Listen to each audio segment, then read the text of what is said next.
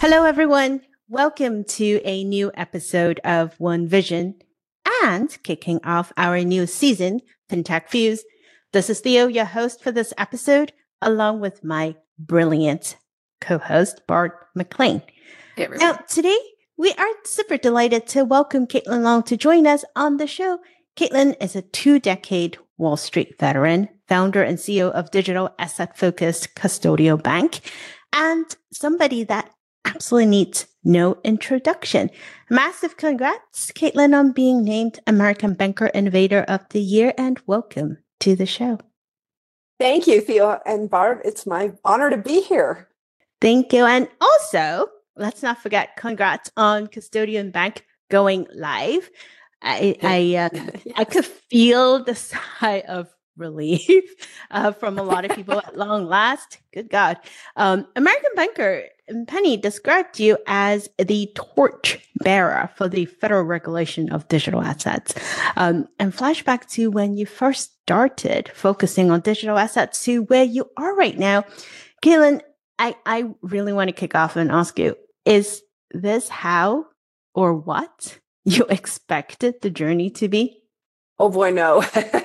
I thought it was going to be a lot smoother, and I thought that regulators would welcome the folks from the digital asset industry who know how to separate the wheat from the chaff and want to work with them and be at the table with them. And in fact, we found it was the polar opposite. So it certainly has taken longer to get a bank established. It's amazing. Banking is the most regulated industry. And it's funny, when I saw recently that the banking agencies came out with the new regulations to push down higher capital requirements to mid-sized banks, it's 1,098 pages. And I thought, okay, there are so many gotchas in that 1,098 pages, right? It just goes to show you how regulated it is. And it's definitely harder and takes longer to get a bank. This is why a lot of people will just buy regular, standalone banks. But we saw the Fed take a pretty severe, rightly so, action against the acquisition. A charter strip is what they call them. These charter acquisitions, where someone comes in, buys a teeny tiny bank, doesn't tell the regulators what their real intention is, and completely changes the business model. It's definitely the fact that the federal bank regulators have been allowing that and creating that advantage for incumbents over startups is definitely a problem. So I was glad to see a big, heavy crackdown against that acquisition by an FTX affiliate. Applied to the Fed for the change in control under the Fed's controls and did not, and somehow still got through.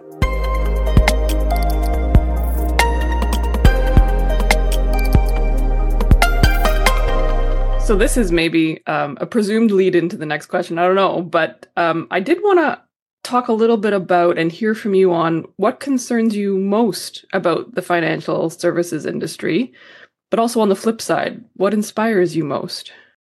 Wow. Well, I've watched it. I came in part-time in 93 and then full-time in 94, and just watched it thrive for people who weren't in the proverbial old boys club.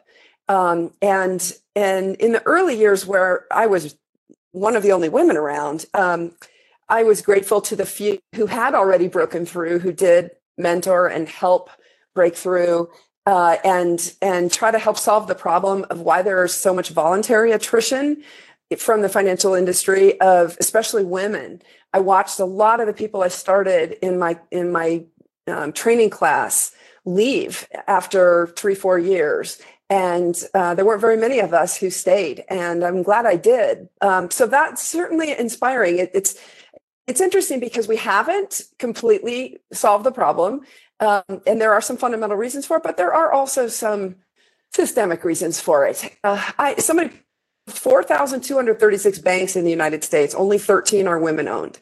It's a really small number, and it's even smaller for other minority groups. And that's a problem. And so of what has happened have been, but not gains at the top, and where there's certainly needs to be better opportunity. Now there of course a debate over whether it's systemic. I certainly have experienced some things I have about here, but it is interesting for all the lip service and all of the advances. It hasn't yet, and especially in the ownership of financial institutions in the United States. One other point to answer your question about what I'm concerned about. There's so many distortions in the financial system. We don't have free markets, and the most important price that is the traffic signal for entrepreneurs investing capital across different industries and across different term structures, different time. So short term, some investments won't pay off for 30 years or 50 years if you're building a nuclear power plant. What is the traffic signal that gives investors the right signal to allocate capital to a long project versus a short-term project, one industry to a next? It's interest rates. And that is the price that should be known. And yet it's the most manipulated. And I just was reading some research this morning. A very interesting new paper just came out about the moneyness of risk assets and how some risk assets have a monetary premium because they can be converted into central bank reserves. This isn't just in the US, it's the way it works globally. And we've been watching that, the so-called moneyness of risk assets. We saw that in the 2008 financial crisis in a big way, where mortgage-backed securities essentially were treated as though they were US treasuries. And of course, the world learned the hard way that they're not. When the cards blew out, right? And the financial crisis occurred. So I think we've got a lot of distortions, and I fear the impact of the distorted of capital that because we've had traffic signals flashing red, yellow, and green all directions at the same time, and it's causing a lot of confusion.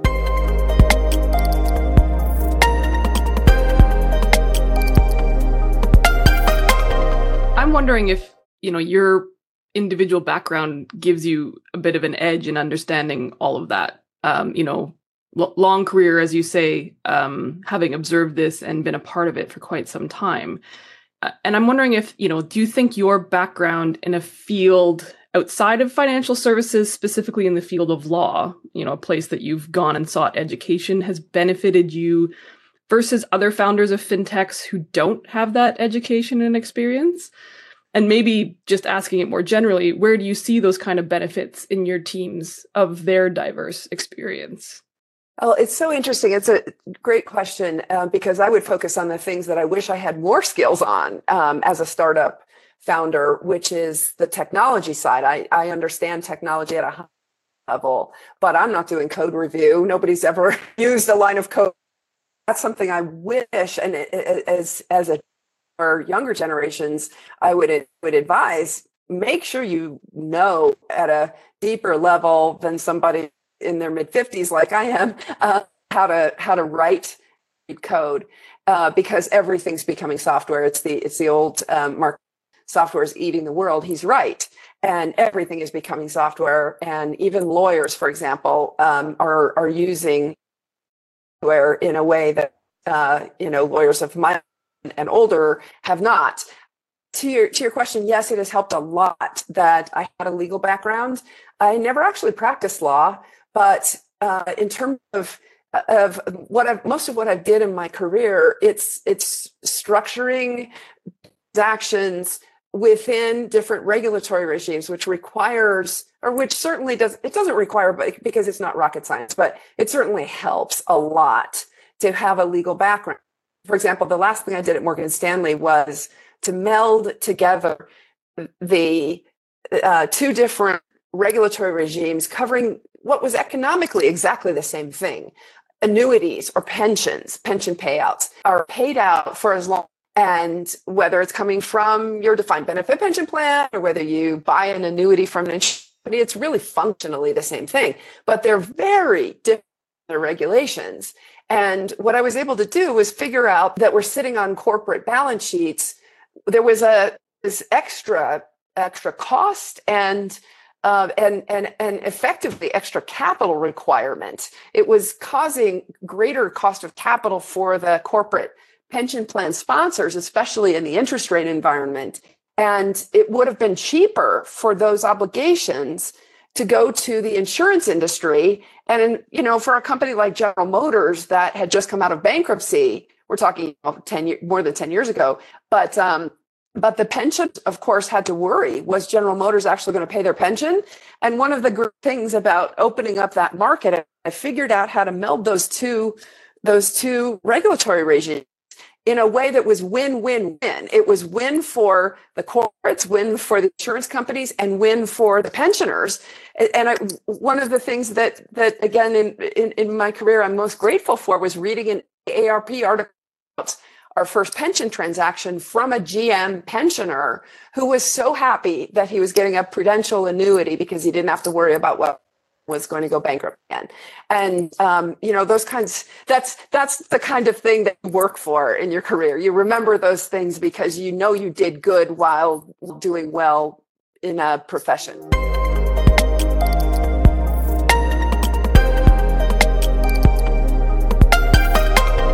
Kaylin, you couldn't see my face, but I was chuckling because that was actually how I ventured from IT and telco into fintech. Was from ARP. I spent a few years in there looking at innovation for older adults. Yeah, it's fascinating when you talk about retirement, annuity, and all of that.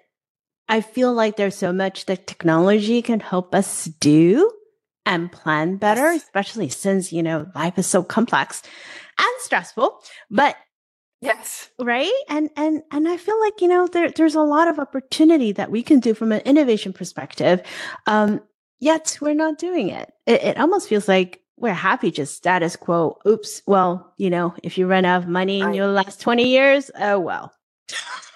Well, and that's what's so interesting is if you think about corporate pension funds, by definition, because the insurance world and annuities is sort of the flip side of life insurance, of large numbers. And so when you have these small groups that are very disparate, they don't get the benefit of the law of large numbers, but because of the way ERISA works, they couldn't, their longevity risk across the large numbers, whereas, of course, that's exactly what, for example, does. So again, it was a win-win for everybody. It just economically was weighing these companies down. And but to your earlier question, was the legal that helped me understand. I think a lot of folks' eyes glaze over when they start reading, the Code of Federal Regulations, and it's only the legal nerds who are used to doing that. And somebody has to read that 1,000-page document, right? Well, again, like coming back to the bank regulations, 1,098 pages, somebody wrote it, and a lot of people are going to have to read it, implement it. And then the better or for worse, it gives them a lot more power because they have all these gotchas that they can just use with. The interesting questions that we should be asking ourselves is, does it really take that level of regulation in order to create a solvent bank? I would posit no. They're very focused on regulating things that don't get at what really matters, which is the institution solvent, and they give them their money back. Those are the kinds of things. If we step back and say, "Boy, we've gone way over the cliff here," and created way too, we're regulating the wrong things and doing it in a way that gives the regulators the powers to abuse. And one of the interesting aspects of that, we've seen this brouhaha that exploded in the UK over banks closing bank accounts because they don't agree with politics. I know in the fintech world, this is a huge issue because there's been a move by the federal bank regulators against bank as a service. So what's so about what we're doing at Custodia, I know we have other banks, chartered banks that are uninsured, because Wyoming copied the laws of Maine, Connecticut, and Vermont. Nebraska copied those laws And now Idaho has joined the fray. So this is such an eclectic group of states, right? It's, 3 blue states, 3 red states, 3 in the heartland, 3 in the Northeast. It's such an interesting mix. But this is a really interesting thing for fintechs to keep an eye on, because you now have states saying, all right, the federal bank regulators won't either provide FDIC insurance or fintech payment companies that want to become banks, or the Fed won't let them in as a Fed member bank. Okay. And multiple of us have tried both of those paths, including Custodia, and neither path was available, but yet we're still operating. And so, and if you look at the law says that the Federal Reserve shall provide services to all eligible depository institutions. And so now you've got depository institutions chartered in these states that are not getting the same access to Federal Reserve master accounts as Congress very clearly requires them to provide, requires the Fed to provide. Here's the punchline for fintech. Every payment fintech is watching this, because in the event that there are now 3 lawsuits over the statute that the Federal Reserve is a defendant in. And in the event that lawsuits break through, Congress really did mean all financial institutions that are eligible must be served by the Fed. Then the pathway for fintechs is going to be to go get a bank charter and get a Fed master account that way. So it's so interesting that there's a crackdown on bank as a service right now. And it is a debanking wave, right? There certainly is a pressure being placed on the tech forward banks who are serving fintechs. And yet the fintechs may be able to control their own destiny if one or more of these lawsuits break through.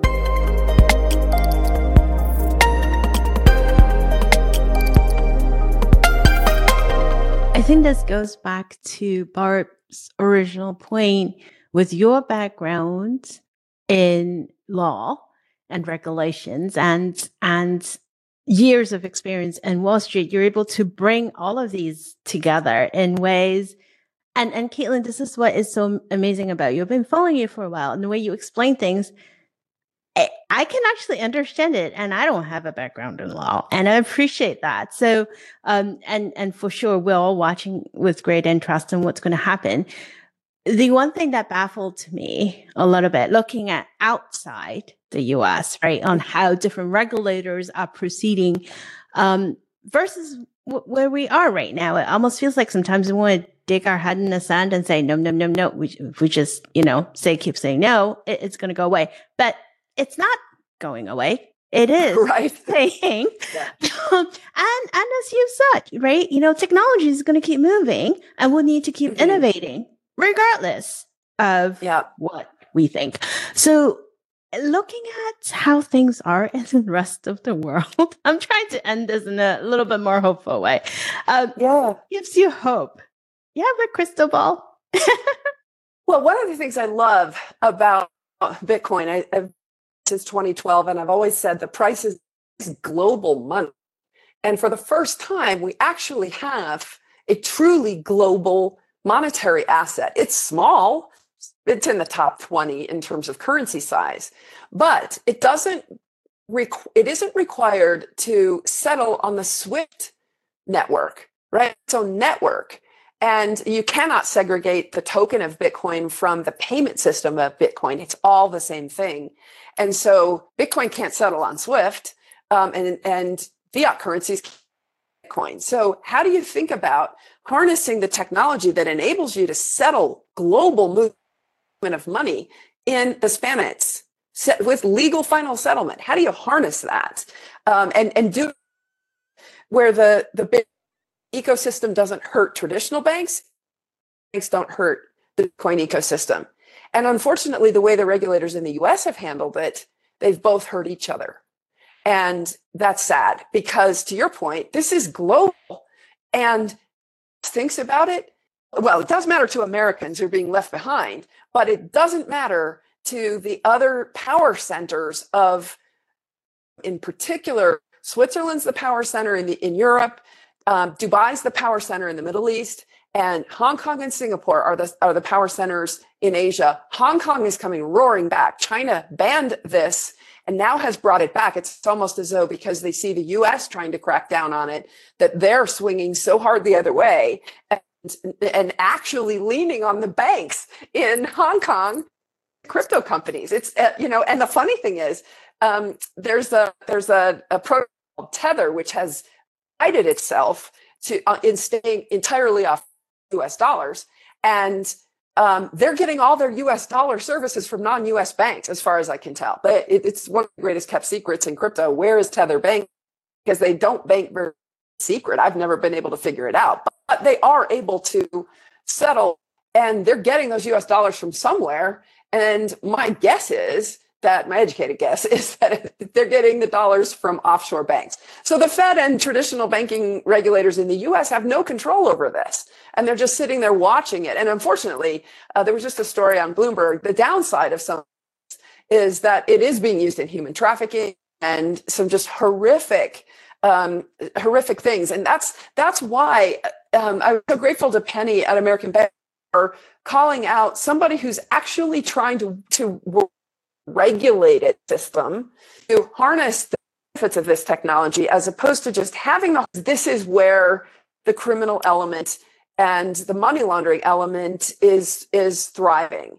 What is sad about it is I think the U.S. has had its head in the sand. I know they've had their head in the sand in Washington, D.C. And it is, to your point, I think they actually, by firing the bazooka at the industry beginning in January of this year, that they would kill it. And they certainly helped bankrupt more entities who were, and I applaud that. I think good riddance, a lot of the and scam leverage business models in crypto, or what they failed to do was kill it entirely because it's not killable, to your point. As a result, now here it is, it's roaring back.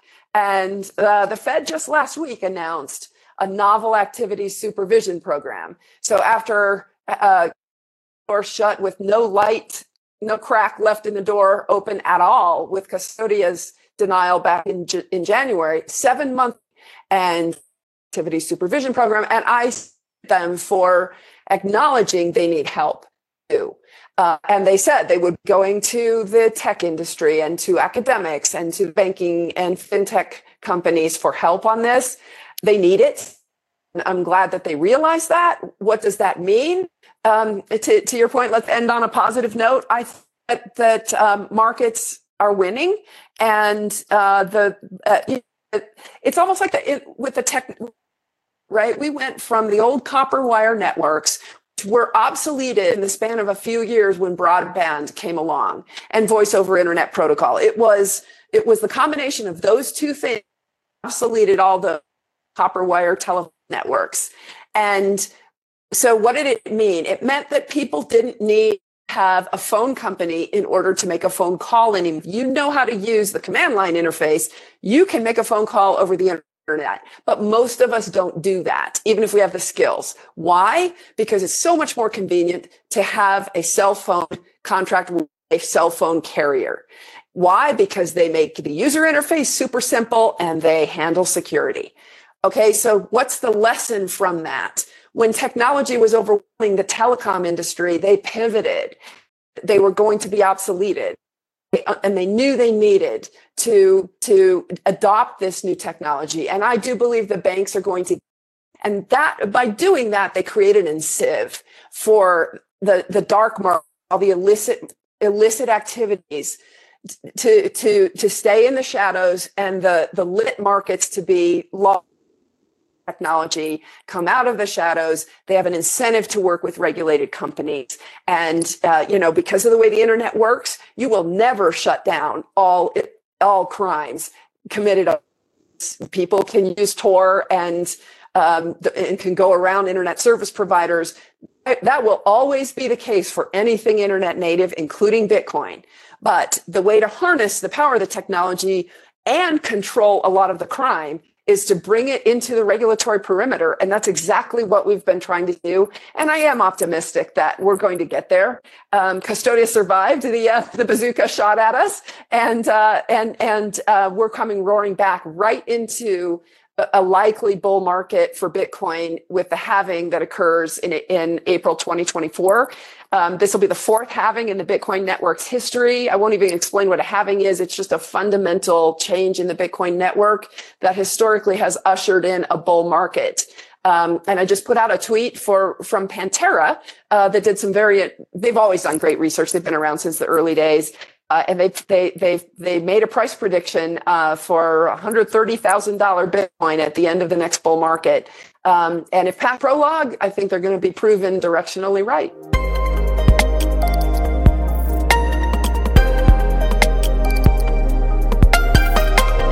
My mouth just dropped.